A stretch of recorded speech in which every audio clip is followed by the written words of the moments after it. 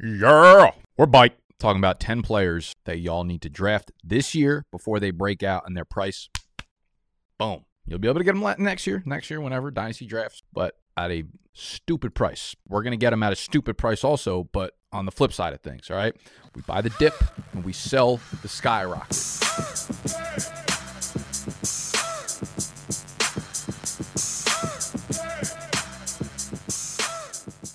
10 players starting at the QB position with Mr. Trevor Lawrence of the Jacksonville Jaguars. The deeper we've gotten to the offseason, the more comfortable I feel with this Jacksonville Jaguars team. They're run like a real franchise now, and I feel like we've got the stench of Urban Meyer on us still from last year, and it feels like it's like they got sprayed by a skunk, and you almost feel like you hang out with them every day and you continue to smell it, and then eventually it weans off of them. That's what the Jacksonville Jaguars kind of feel like right now. And it feels like they finally don't stink like ass anymore, okay? Trevor Lawrence has looked good. Trevor Lawrence has some legitimate weapons. I really like the chemistry he's shown with Christian Kirk, as well as Zay Jones. Marvin Jones is still there. Evan Ingram, hopefully he can do something there. Travis Etienne has been a baller out of the backfield. So I like the weapons they're slowly putting together. And just don't forget how good Trevor Lawrence was. And I know a lot of people miss on quarterback prospects, and we say this and this and this, and they don't pan out. But Trevor Lawrence was put into arguably the worst situation you possibly could for an NFL quarterback. And he wasn't good last year. I'm not going to say like he did well for the situation he was in. He did it, all right? But everything about what we're hearing out of Jacksonville is that he's taking control. He's way more comfortable. He's a guy that you're getting at like QB 19, QB 20, QB 21 as your QB2 in Superflex leagues. So I'm not ready to say I want to start him in one quarterback leagues, but he's a dude who has the same fucking upside he had when he came into the league last year. And these guys typically take 1 year, 2 years to progress into that guy. When Trevor Lawrence makes that breakout jump, you're not going to be able to get him anymore, okay? So be a part of the breakout. He's also a rusher. Don't forget how good he was on the goal line last year. So listen, James Robinson might not be ready for the season. James Robinson might not be as effective. James Robinson might not be the goal line back. Maybe Trevor Lawrence plays a little bit more into that. He had a lot of rushing touchdowns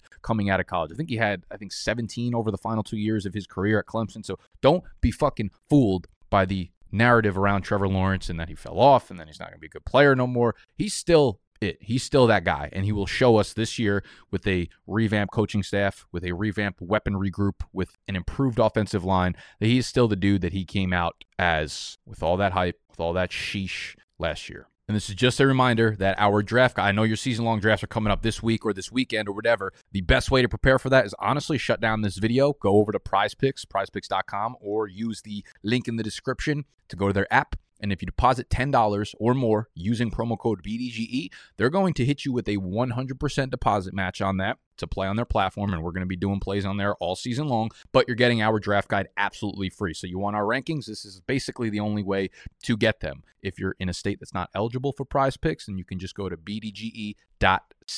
All right, bdg.co, but Prize Picks is the cheapest and the easiest way to get it. You'll get an email with instructions and access to our draft guide. Prize Picks, Trevor Lawrence, really good player. Let's move on to the second really good player. I know we got to tuck our shirts in, though. Number 2, and this is pretty fucking obvious based on his ADP, but it's Javonte Williams, man. By the end of the year, we're going to be talking about Javonte Williams as an obvious first-round pick going into 2023. How is that going to happen? I don't know. Does he overtake Melvin Gordon? Does Melvin Gordon leave after this year? Everything we're hearing over the last couple of weeks is that it is a clear Javonte job with Melvin Gordon trickling in here and there. This is going to be a very good offense. This is going to be an offense led by Russell Wilson coming over, a good offensive line, a lot of good weapons. This is a division that's going to score and score and score and score. The opportunities on the goal line, even if they are split, will still be plentiful. Javonte is going to score a lot of touchdowns. He already bested Melvin Gordon in the receiving game last year as a rookie, playing on split snaps. Damn. This year should be no different, but at a higher volume, in a better offense, with a better quarterback, with more open lanes. We already know he's one of the best pure runners in the NFL. He proved it last year in basically every elusive metric, every metric that you could possibly find on the internet. Javonte Williams is a dude that in the third round, you smash the draft button on, because even if it takes him 10 weeks, one, you're getting probably top 15 production for 10 weeks if he's in a committee. He's going to be like the RB15 over the first 8-10 weeks. At worst, when he finally overtakes that job and he's getting 70% of the snaps there, he's a league winner down the stretch. So he's not one of those guys like a Breece Hall or whatever where you're like, oh, if he pops off down the stretch, he'll win you your league, but he's not really giving you anything up front. Javonte Williams is giving you a really safe floor for the first 8 to 10 weeks and then has that pop-off league-winning ability towards the end of the year. So Javonte Williams, draft him this year if he falls to you late second, early third round. Anything earlier, though, probably off the board. But he's going to break out in a major way this year. So is A.J. Dillon. I think him and Aaron Jones somehow were the only two running backs left on the roster after cut day for Green Bay, which was insane. What we're going to see here is Aaron Jones playing a lot in the snap. What we're going to see here is both of those guys being the two best players on this offense on the field at the same time all the time. Okay, A.J. Dillon already had more goal line carries than Aaron Jones did last year. I expect this to be a much more run-heavy offense, given that they don't have Devontae Adams there. They don't have these weapons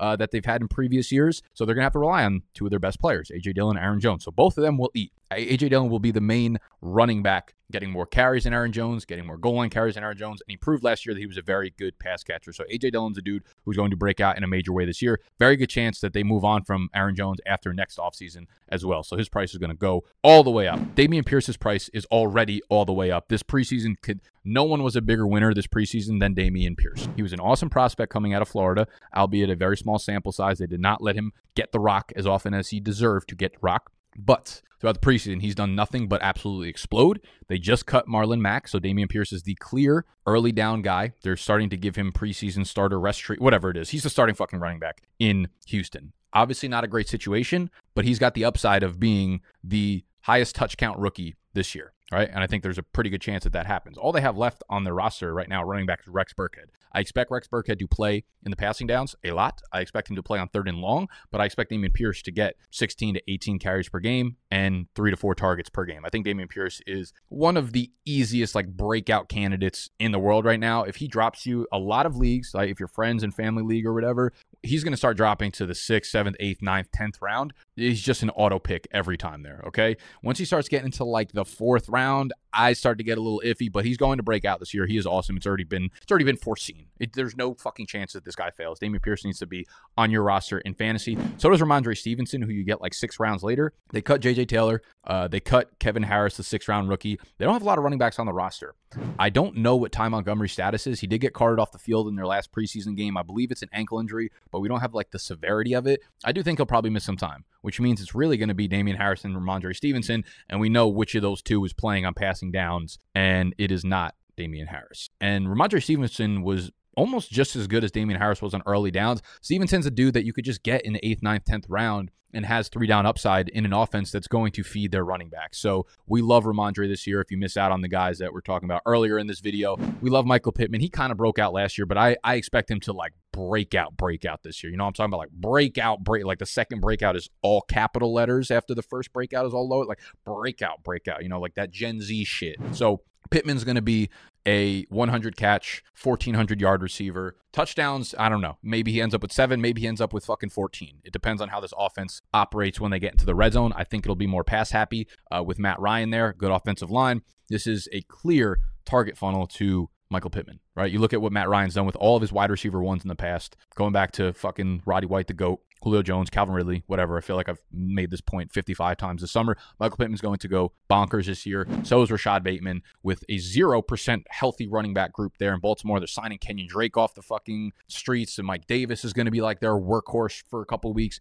J.K. Dobbins not healthy. Very, very fucking obvious. Gus Edwards not going to be healthy for a minute. This offense is going to have to go pass happy. They're going to have to. They don't really have a choice at this point. And last year, it was only Hollywood Brown and it was Mark Andrews. Hollywood, not there anymore. He's in Arizona. It's going to be Rashad Bateman, then Andrews. The targets are just going to go like this. Every 2 seconds, it's going to be one of these guys. Bateman's going to, he's just going to get forced into 130 to 140 targets this year. There's really no other option because this team is not going to be able to run the ball with the running backs that they have. They're going to have to go as pass heavy as they did last year, and they're all going to go to Bateman. All going to go to Bateman. He's an incredible route runner. I really, really love this kid. I love the outlook for him this year. And yes, he is going to break out in a major way. So is Elijah Moore. Say what you want about the quarterback situation. He was better when Zach Wilson was off the field. Guys, don't be taking 3-game fucking sample sizes and trying to extrapolate that into a player's whole fucking career. Relax. We want the best quarterback out on the field. Say what you want about Joe Flacco. He's 40 years old. I'd rather have Zach Wilson on the field. Regardless, it doesn't matter. Elijah Moore is good enough to be the guy that makes the quarterback. Garrett Wilson right now is 4th on the depth chart. We've looked at all the snaps in the preseason. It is Elijah Moore. It is Corey Davis. It is Braxton Berrios playing the slot. Garrett Wilson is the far and away 4th. Will that be how the season ends? No. But for 8 to 10 weeks, yes, that's how it is. It's Elijah Moore. It's Elijah Moore. It's Elijah Moore. He's one of the best separators in the league already. Inside, outside, can do everything. He's going to be the safety blanket for whoever is at quarterback. Elijah Moore is going to break out in a big way. You just want to bet on these young players. Second year running backs, second year wide receivers, like just bet on them when they have the opportunity, and all these guys have major opportunity. Same with Chris Olave. I love Chris Olave in New Orleans. Now with the hype of Michael Thomas coming back, Chris Olave's kind of moved down the draft boards. I'm seeing, Jarvis Landry hype, Marquez Callaway's even getting on the field. Olave's going to be the dude at the end of the year that breaks out. He's going to be the guy. I'm doing a video tomorrow that's, players you're going to regret having drafted in drafts this summer. And Michael Thomas, spoiler, is going to be on that list, which means I'm buying into Chris Olave. If I'm buying into Chris Olave, I kind of have to fade Michael Thomas. I am a buyer of Jameis Winston this year. He's a guy that I would be happy to have as my QB2 in Superflex leagues. They're going to throw the ball a lot. They're going to sling it. Chris Olave is going to be the guy who ends up benefiting from that the most. He's a great deep target. He could run every single route. He could separate just like Elijah Moore, but I think he's a more refined, polished version of Elijah Moore. I can't wait to see what Olave does in New Orleans. And last up on this list, Irv Smith. We're bike on him. He was injured for a while, but now he's good to go. He will be set for week 1, but he's completely fallen off draft boards. Irv Smith is a very athletic tight end. We've been waiting for Kyle Rudolph to leave. Finally left, and now it is Irv Smith time. Yes, I know he left last year, but Irv Smith missed the entire year last year with an injury. Now he's biked. He'll be ready for week 1. It is Jefferson, some Thielen, and then Irv Smith. Those are like the 3 pass catchers here. KJ Osborne, cute. I don't know. I'd rather have Irv Smith at my tight end position than KJ Osborne as my wide receiver 3. That's very obvious to me. Irv Smith is a dude who's he's got everything you're looking for at a breakout tight end. He's got like that hybrid size, which means he's going to be running a lot of routes over the middle and where tight ends get their fantasy production. He's very athletic, so he can do a lot of things when linebackers and safeties are covering him. They can't cover him in the red zone. He is a problem in the red zone, and I am really excited to see Irv Smith break out this year. So he's a guy that if you miss on all your tight ends, you can go for Irv Smith. You can go for like David Njoku guys, but I wouldn't suggest doing that. But I do think Irv Smith has a really, really high likelihood of breaking out this year. So just to recap this list, 10 players to draft before they break out. If you want the full rankings, prizepicks.com. Promo code BDG when you deposit $10. We got T-Law. We got Javonte Williams, A.J. Dillon, Damian Pierce, Ramondre Stevenson, Michael Pittman, Rashad Bateman, Elijah Moore, Chris Olave, and Irv the Swerve Smith. Yeah! All right, we're out of here. Make sure you subscribe to the channel if you're new. Hit the thumbs up button if you enjoyed. Watch any of our videos that we put out over the last couple weeks. It'll help prep for your draft this weekend. I love you. We out of here. Get wild.